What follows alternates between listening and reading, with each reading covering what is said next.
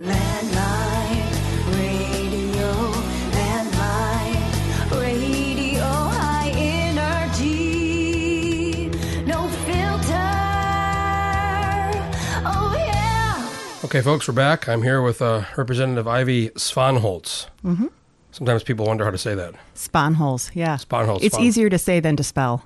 Right. I write a lot, for my column, and whenever I get to your name, I have to it's Sphonolz, right? Sphonholz. See, I've gotten Michiki, I've gotten Miccich, I've gotten pretty good at. It's an HNH sandwich. Okay, I guess that's how you got to think about it. Anyways, when I'm writing about you, I have to go back and check every time. Thank you for checking. I appreciate that. Because one of my biggest things is not getting anybody's name wrong. So you, let's see here, you were appointed to fill the seat of Max Gruenberg when he passed away, right? That's right, in 2016. I got a story about him. There was a bill years ago I was trying to oppose, and I called, this is way before I was really involved. I was kind of a little bit involved, but I called his office, and a couple hours later, dude called me back. He called me back himself. Yeah. And was like, hey, you called, what's going on? And I'll never forget that, because normally it's hard to get somebody to, call you, within a couple hours, call me back. Mm-hmm. That's impressive. Yeah, so that's my... He was a good guy. He was a really good guy. So you were appointed, and then you've since won a couple elections. Where do you're East Anchorage? Or? Yeah, I'm in East Anchorage, sort of a little bit east and west of Boniface from the Glen Highway to Tudor Road. So it's a long north-south triangle of, Wonder Park, Nunaka Valley, College Gate, Reflection Lake neighborhoods, all, great neighborhoods in East Anchorage. Good door-to-door experience. It's a great door-to-door experience. It's even better for me because I grew up in the north part of the district, and then, I was pregnant with my second child in Nunaka Valley, and now I've lived in College Gate for about 14 years. So, I have a lot of history in the district, and it's fun getting to know my neighbors in a different kind of way now. So you were born here in Anchorage? Not here? No, I was born out in Nebezna, which is in what is now the Wrangell St. Elias National Park. Nebezna? Nebezna, yeah. Never even heard of that. Yeah, it's up near Slana. You pass it when you drive up to Tok. I've heard of Slana. Mm-hmm. It's across the street, just south of Slana. It's not really a full town. It's really now in a national park. But when I was born there, it was BLM land, and my parents were living off the land. Why were you born? What were they doing? Were they just like hippies? They were hippies living off the land. No way. My mom always just tells me it was a different time in the 70s, Ivy. So, yeah, Where were they from? January in the interior in a dry log cabin when I was born. I was going to say, were you born in like a cabin or something? It was a dry log cabin with an outhouse, yeah. Where were your parents from? Are they from? Well, my mom is originally from Massachusetts, and my birth father was from Idaho, but I was actually adopted by my father by a later father named Ron Spanholz when I was young. So I actually don't know my birth father that well. But my father, Ron Spanholz, came to Alaska when he was 11, and his family homesteaded outside of Talkeetna, off of Lane Creek, which is up the railroad tracks from Talkeetna. So you're probably pretty comfortable in the bush, right? I can chop some wood. I can drive a snow machine and an ATV, and haul water up the hill. I can do all those things. Yeah, it's like the full Alaska experience right there. Absolutely. I think, a lot of people in urban Alaska don't realize the magic and the splendor of our rural parts of the state. Mm-hmm. And there's a beauty and a magic to rural Alaska, but also, an intensity and a seriousness that's really interesting and important. I mean, there's nothing like being out in 40 below in the interior to make you appreciate the vulnerability of humans in the north part of the world. Yeah, it's a little more comfortable here in your office right now. You're on the fourth floor, and I got to say, I've been doing these podcasts for a while, and I've been all over the Capitol, and the fourth floor is where the action is. There is a lot of action on the fourth floor. A lot of people here on the fourth floor. Yeah. If I ever get elected, I'm going to almost insist I'm on the. Even you're on kind of the end, right by the. Is that the fire escape? The fire escape out the back. Yeah. So you can't you can't enter through there, right? You have to I go can. I can enter and exit through the back door. Ooh, so you're lucky. I am.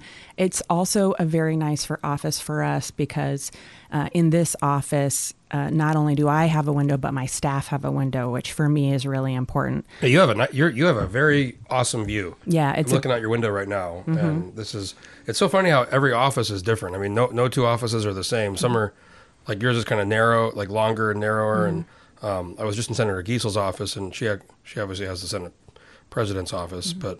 Yeah, all the offices here are... Yeah. Were you here before, or did you move? Yeah, I've been here for the last 2 years, and we got to stay in our same office, which is really nice. Right, so after the organizational issue, everyone, until they organized, stayed in the previous office or the previous office of their predecessor. Right, the office of their predecessor, yeah, so they were new. You had people like Sarah Vance, who were in Paul Seaton's office, which is like the huge finance... The largest office on the 5th floor. So some people are... I think some people were not happy to move after the organization, because I mean, if it was me, I'd want to stay in the big office. Well, I think one of the things that sort of illustrates is some of the inequities that there are in the building as it relates to office space. I mean, I think it's a bit problematic that if you are, if you're a majority member, you get a bigger office than does a minority member. Really, all of the offices should be the same size. And that's something that would require at this point, however, a huge renovation of the building and would be hugely expensive to do, and is probably the reason that there is some inequity in these offices, which is, I think, really not ideal. Our office is, just for those that are listening at home, is still fairly modest. It is not a palatial office, but it's enough that we can work through. But I remember coming and visiting people in the past who were, when I was, a regular citizen coming to the legislature, like a lot of Alaskans do, to educate legislators on topics, and seeing some of the really, really tiny offices in contrast with some of the huge offices, and the inequity is really stark. I mean, I think it's fair to, like the Senate President or the Speaker, I mean, they have more staff, so they probably would need a little, but I'd love to go back and kind of talk. They're probably not around anymore, but who designed I'm sure it was designed with that intent of certain people are going to have. Well, some people, like you said, the Speaker and the Senate President, they have more staff, but they also have meetings of their majority coalitions, and so they need larger offices. And even when in 2016, when I was appointed, I was a part of the minority, and the minority leader has a larger office as well, and that's designed to accommodate caucus meetings, where you have a large group of people that come together, which makes really a lot of sense. But I think the inequity and some of the rest of sort of like the line members of the legislature's offices really has more to do with sort of the legacy of a different kind of value back in the old days when, I think to the victor went all of the spoils. Old school and politics. It's old school political attitude. And I think that if we were to design this building today, we might do it differently. And that's sort of reflective. You could definitely see that in, we're not there anymore, but there was the Legislative Information Office that was downtown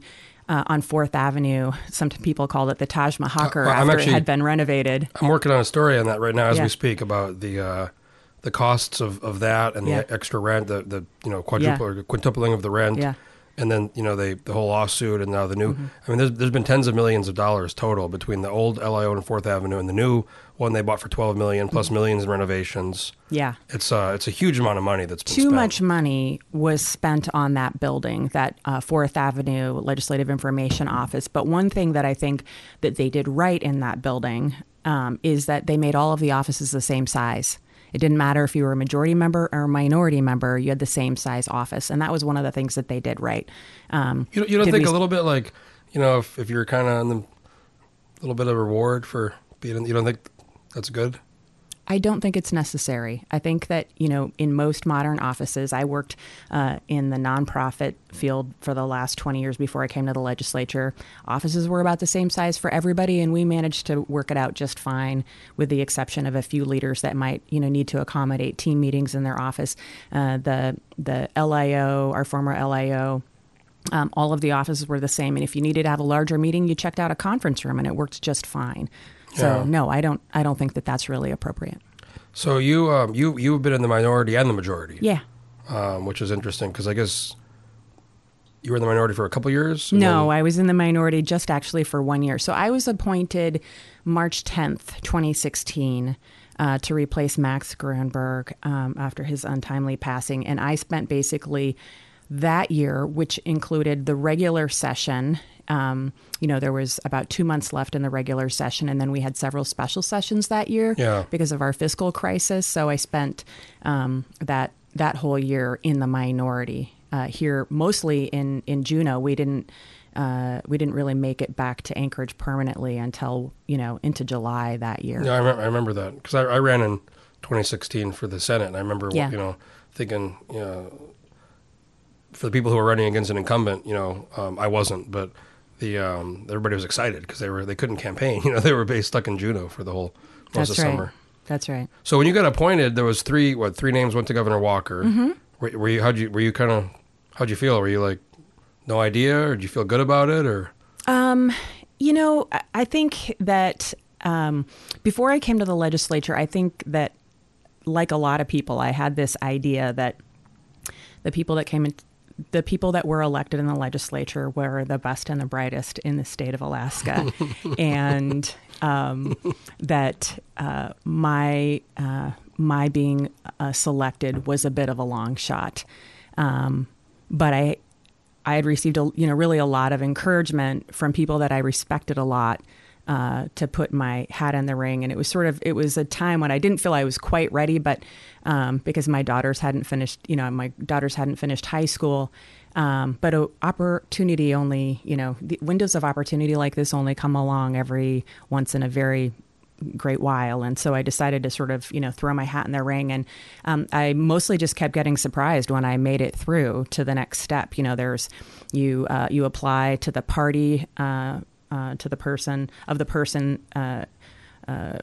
which The district, that they membered, the person that represented that district. You apply to that party, you get interviewed by representatives of that district in that party, and then that group forwards on names to the governor, 3 names to the governor. I interviewed with the governor. I interviewed with members of my now caucus at that time as well. And I was sort of, pleasantly surprised that I just sort of, my name kept going along. How'd you find out? Did you get a phone call? I got a phone call from Governor Walker No way. on that Monday night. It was about 6:00, and I remember thinking that night, oh gosh, he was going to call today. He was going to make a decision today. It's after 5:00. He's picked somebody else. Off I go with the rest of back to my regular life, which is just fine. I had a great job. I was director of development for the Salvation Army Alaska. I found really a lot of meaning in that work. It was a job with a statewide scope. I had a great staff that worked for me.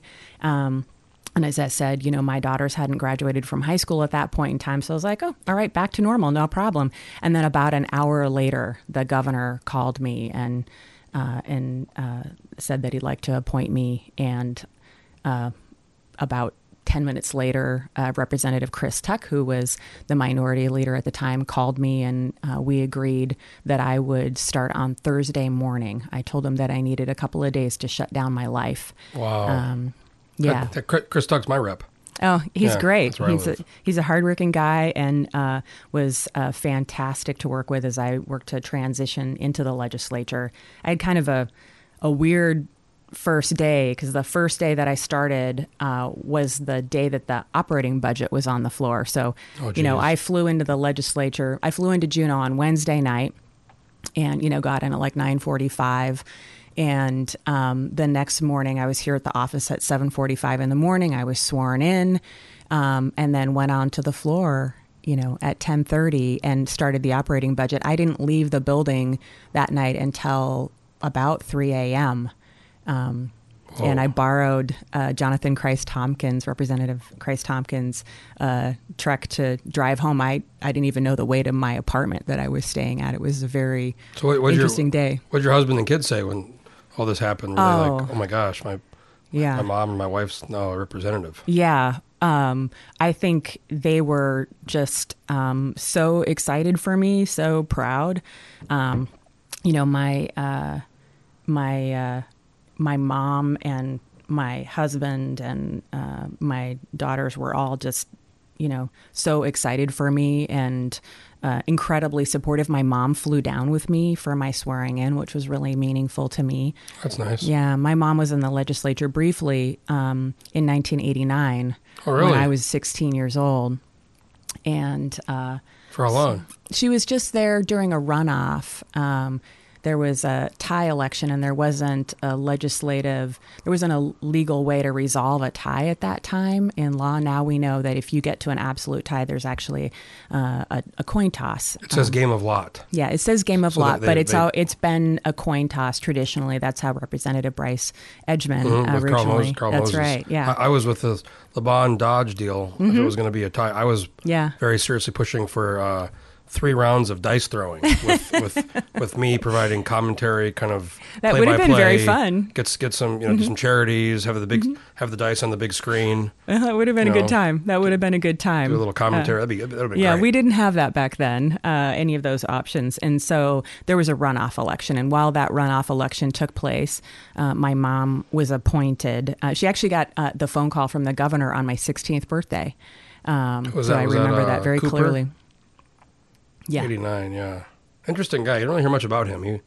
He's kind of an anomaly. He's left the state now, I believe. He's- yeah, so, he's- he he left, served yeah. one term, and he's now gone back to, I think, Texas, but So- I don't know for sure. So you obviously you applied to be. Did you have plans to run for the legislature at some point, or? No, I didn't have plans to run. I had sort of decided that probably wasn't in my future and was totally fine with that. I'd been working in a different kind of community service, working for nonprofit organizations for the last, couple of decades, and really find a lot of meaning in that work. I worked for organizations like Abused Women's Aid in Crisis, and I worked for the Salvation Army, and I worked for the University of Alaska. And each of those organizations, I was a fundraiser, and so I got to help sort of serve as the connector between the community and the organization to try to grow the mission, the impact of those organizations to deliver on their mission. Is really interesting work. I worked for the Salvation Army. We were in 19 communities throughout the state of Alaska. And so I got to fly all over the state of Alaska, meeting volunteers and community members that were trying to serve those most in need. That was pretty cool work. Yeah. So earlier you said, like many people, and you're right, until I think maybe you get here, that it's the best and the brightest. You're kind of a bit of a rising star here. I think a lot of people know you. You're pretty well known, Democratic in all circles. So, Well, it's kind of you to say. well, I mean, I think that's true. There's been some talk about you maybe having some ambitions for higher office. Is that some people have been saying you might run for the U.S. Senate? Yeah, I'm not running for U.S. Senate. That's been the word on the street. Well, I think it sounds like that might be, fun bar talk, but it's not anywhere in my plans right now to be running for U.S. Senate. I think I had to ask. Sure. And I appreciate the opportunity to dispel the myth. So, yeah. Okay, well, we'll make sure I'll disseminate the response. So you're kind of now, they've organized, and that must have been really frustrating, 30 days of no organization. Yeah, it was a really difficult time. I think, 30 days of uncertainty for those of us in the legislature, it really felt like dog years, but it had felt, we'd been feeling that uncertainty since November, really. It was clear that, that enough seats changed hands, that the previous, majority, we didn't have the votes, but neither really did the Republicans. And so we were sort of at a standoff. There was that very bizarre press conference the day after the election. Yeah. That I think probably created a lot of the problems that existed after that, where there was no room for all the positions were kind of given away, and their majority at the time, the Republicans, they had announced so I think there was thought maybe somebody might go over, but at that point there was really no spots left. Yeah, I think that even more so than that, the fact that there wasn't really a clear sort of vision, and there wasn't a clear vision or strength in, a vision that a growing number of people could get involved in, could get excited about. Our previous coalition, the 30th Legislature Coalition, we came together, to try to make sure that, a fiscal plan, any fiscal plan that was passed was going to be, really fair to all Alaskans. And I don't think that, our belief that we needed to come up with a fair and responsible plan had really changed very much. I don't think that the Republicans that, had a 21-person group as of, November 7th had a very clear vision for what it is that they were trying to achieve. It wasn't not having a vision makes it difficult for people to get excited about joining you. I was at the press conference, and that question was asked. So what's the vision? What are the? There wasn't a lot of, and then one of the members wasn't even in the room. So I think that probably. I assume you guys were all watching it. Most of you were probably watching it, and we were. I'm sure that kind of must have been interesting to view. I was there, and it was very kind of like didn't really feel right. So it didn't feel stable. Yeah, it didn't feel strong. Exactly, and it didn't feel like a team yet. But so that was November. So December, January, February. So really, it was 3 months of kind of uncertainty. That's right. It was 3 months of uncertainty for those of us in the legislature, and unfortunately, sometimes to make really courageous and tough decisions, it takes things being really, really uncomfortable. And I think that's sort of what was required. And ultimately, it was the governor's budget that forced our organization. It was right after the budget came out. Yeah, I think, I appreciate the idea, philosophically wanting to have a budget that balances. Frankly, it's a constitutional obligation in the state of Alaska to have a budget that balances. But, a budget that includes basically $1.6 billion in cuts that could result in 15,000 to 20,000 jobs lost as a result of it, that would decimate the ferry system, the university, education, healthcare in Alaska.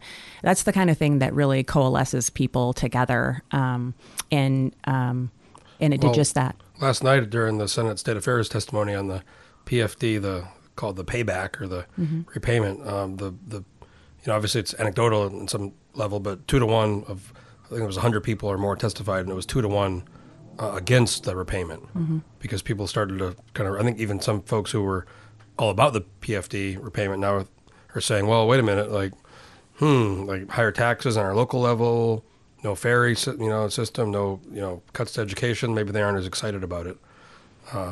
Yeah, absolutely. That's a trade-off. Higher PFDs, lower spending on government. That's right. And if you, when we, paying for those PFDs would also be spending down the earnings reserve, and spending down the earning reserve isn't just spending that money for one time. It's spending down the potential earnings that would have been, you would have had on those money. And if you're talking about $2 billion and you're talking about 6.5% earnings every year for the rest of sort of in perpetuity on that $2 billion, that's a lot of money. Well, that's what some people, I don't think a lot of folks realize that when Governor Walker vetoed the dividend in 2015, the amount of money, it wasn't spent on government, it stayed in the earnings reserve.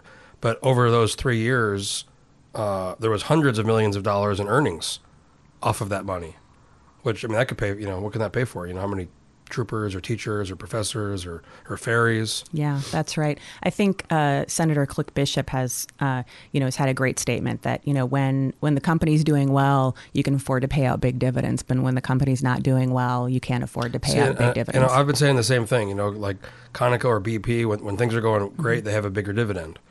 In 2008, when Sarah Palin added $1,200, remember there was a 2,000 plus the energy. So, prices of oil were $150. That's fine with me. Things are going really good. Yeah, give people a little extra, but that's true. That's true. Although, I think just to be clear, I think that we also know that we need to continue to pay a dividend. That the dividends are really important. They're an important part of our culture and our economy for a lot of different reasons. One is they bring about 20% of Alaskans out of poverty every year.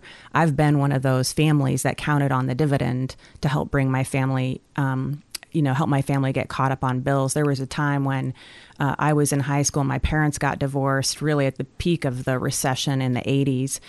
We had an underwater mortgage on a house, and, we were living on child support while my mom went back to college. And, we needed food stamps to help get through. I worked a job at Wendy's so that I could, continue to have, my dance lessons. And every year when the dividends came, that's when we got caught up. That's when I got my money for school clothes. Everybody else got their school clothes before school started, and I got an allowance to go spend at, Value Village and Salvation Army. So, I'm really, really cognizant of that. The other thing is that the dividends are a really big economic driver in our state. They help drive jobs and infuse a lot of money into our economy. But we have to be really thoughtful now at a time when the price of oil is low and we're not bringing in a lot of money about how we spend money. That said, I think that, we need to make some choices about revenue as well. We're still not getting as much we're still basically selling our oil at a pretty low price for the state of Alaska, which is a bit of a problem. So if we resolved some of that problem, we wouldn't have a fiscal situation as well. I really reject the governor's premise that it's a choice between dividends or a budget. I think that's a false narrative. I think we need to think bigger. And when you think about your household situation, if, one of you loses your job, the other one, gets a job, or you pick up a side gig for a little while to figure it out. You don't stop feeding your children because you lost your job. You figure out a new way to pay for your children. And that's how I feel about public education. We need to find a way to pay for it. I think in the governor's case, it might be a false premise, but he's basically said no taxes, no changes to oil tax. So in that world, he's been pretty clear about, in his reality, and it's the dividends or the cuts, because he's been pretty clear about the income taxes or sales taxes or oil taxes.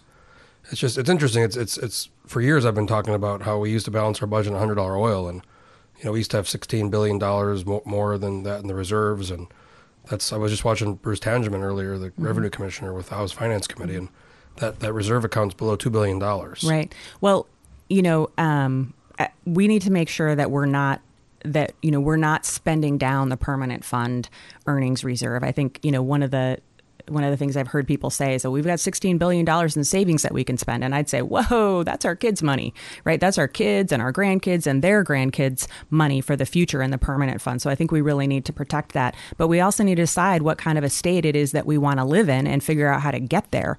When my husband and I were young adults, we didn't say, gosh, we're going to accept mediocrity for the rest of our lives and continue to live a poor, to be poor and, to be sort of scrimping and saving. We said, okay, what kind of a life do we want to make for our children? What kind of a life do we want to have for ourselves? And we figured out how to get there. And that's kind of where Alaska is right now. We need to figure out what it is that we want to be as a state, right size that, make those decisions. Are there ways that we can be more efficient? Absolutely. I think we should be trying to find ways to deliver services more effectively, to be more disciplined. But we also need to figure out how, just frankly, to pay for things like education and our marine highway system and things like that. At a time when we're, spending $1.2 billion a year, or we're allowing $1.2 billion a year in per barrel oil tax credits to be deducted. And then we're talking about, dramatically reducing public education and dramatically, reducing our ferry system. There's cuts, $21 million in cuts to public safety. I think that's just a false narrative, and it's time to be more creative. And frankly, the governor's not the only person who gets to say in this. And last week in Anchorage caucus, there was hundreds and hundreds of people that came out, and they were very clear about what they wanted. Yeah, I don't think anybody testified that I heard in favor. You were there the whole time, right? I was there for 4 hours, and I didn't hear a single person say, absolutely good on the governor, let's go with those cuts. What they said is, I want public safety, I want public education, figure it out. I was there when the fire marshal showed up and said it was so packed that they had to get some people out. Yeah. Because there were so many people that showed up. I think if there's one thing that Governor Dunleavy has done a great job of, it's making the case for government. Because when you put on the table $1.6 billion in cuts, there's no way that that's not going to piss off a broad range of people. And that's certainly what we've seen. There's something in that budget for everybody in Alaska to hate. And he's done a great job of illustrating how important, how important local government is, how important public education is, how important our university is, how important our marine highway system is.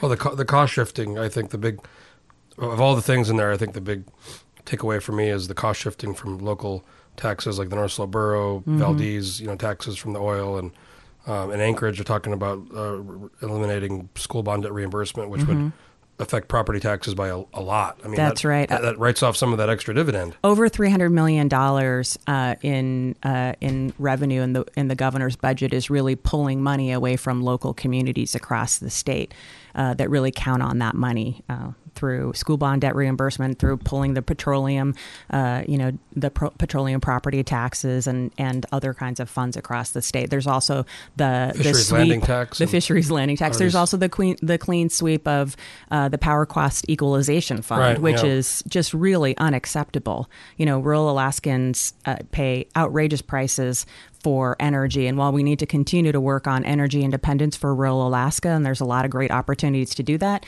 ending power cost equalization is really not an acceptable solution. Senators Hoffman and Olson are not excited about that proposition. I can tell you the House isn't excited about that either. The thing that really struck me was when Donna Arduin, the budget director, who now identifies herself as an Alaskan, we are us, it's funny to watch. But Senator Machicki at one of the finance meetings asked her, said in the peninsula, we've reduced our budget. We've done some things to balance our budget. We've worked very hard. And this proposal would have a huge impact on that, local taxes. Like, what's your comments about that? And I mean, she literally said, well, that's not our business. We don't. Right. She had about 3 or 4 different ways to say that's not my problem over and over and over again. It was incredible. It was really incredible to watch her say that. That's right. But for those of us that are elected officials in the state of Alaska, this is our problem. We do care. We have to deal with the consequences of the decisions that are made. And so for us, this is not an academic discussion. These are our communities. These are our neighbors and our friends, and these are our children. This isn't academic, and it's irresponsible. Well, she works with Art Laffer, the Laffer curve. So I think it might be academic to them, I think it is academic to her.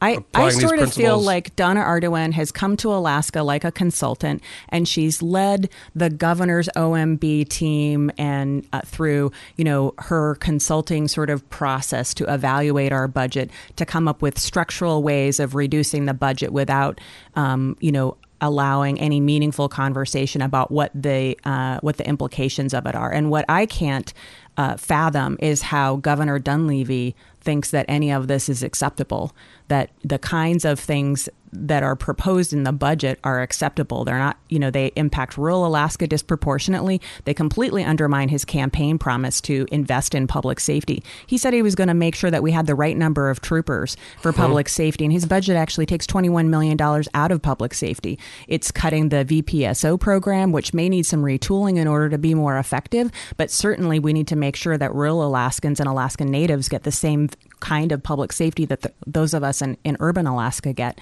I don't understand how he can abide this. So you think the big, end of, there's always something at the end about the budget. This year it's probably going to be amount of the budget versus the amount of dividend. Is that? I think that's going to be part of the discussion, yeah. And I think that, what I'm hopeful about is that, elected officials, whether they be in the House or the Senate or whether they be urban or rural, we all understand how important, public education and public safety and transportation are to our communities across the state. And it's my hope that we'll come together in unity and stand up for Alaskans and stand up for what's right. Well, Representative Svanholtz, I'm very happy to do the podcast with you. This is great day, huh? Great Friday. It's a beautiful afternoon. It was great talking with you, Jeff. Thanks again. We'll see you around. Absolutely. Anytime. Thank you. All right, folks, if you have any ideas for podcasts or want to do a podcast, get a hold of me. We'll see you next time.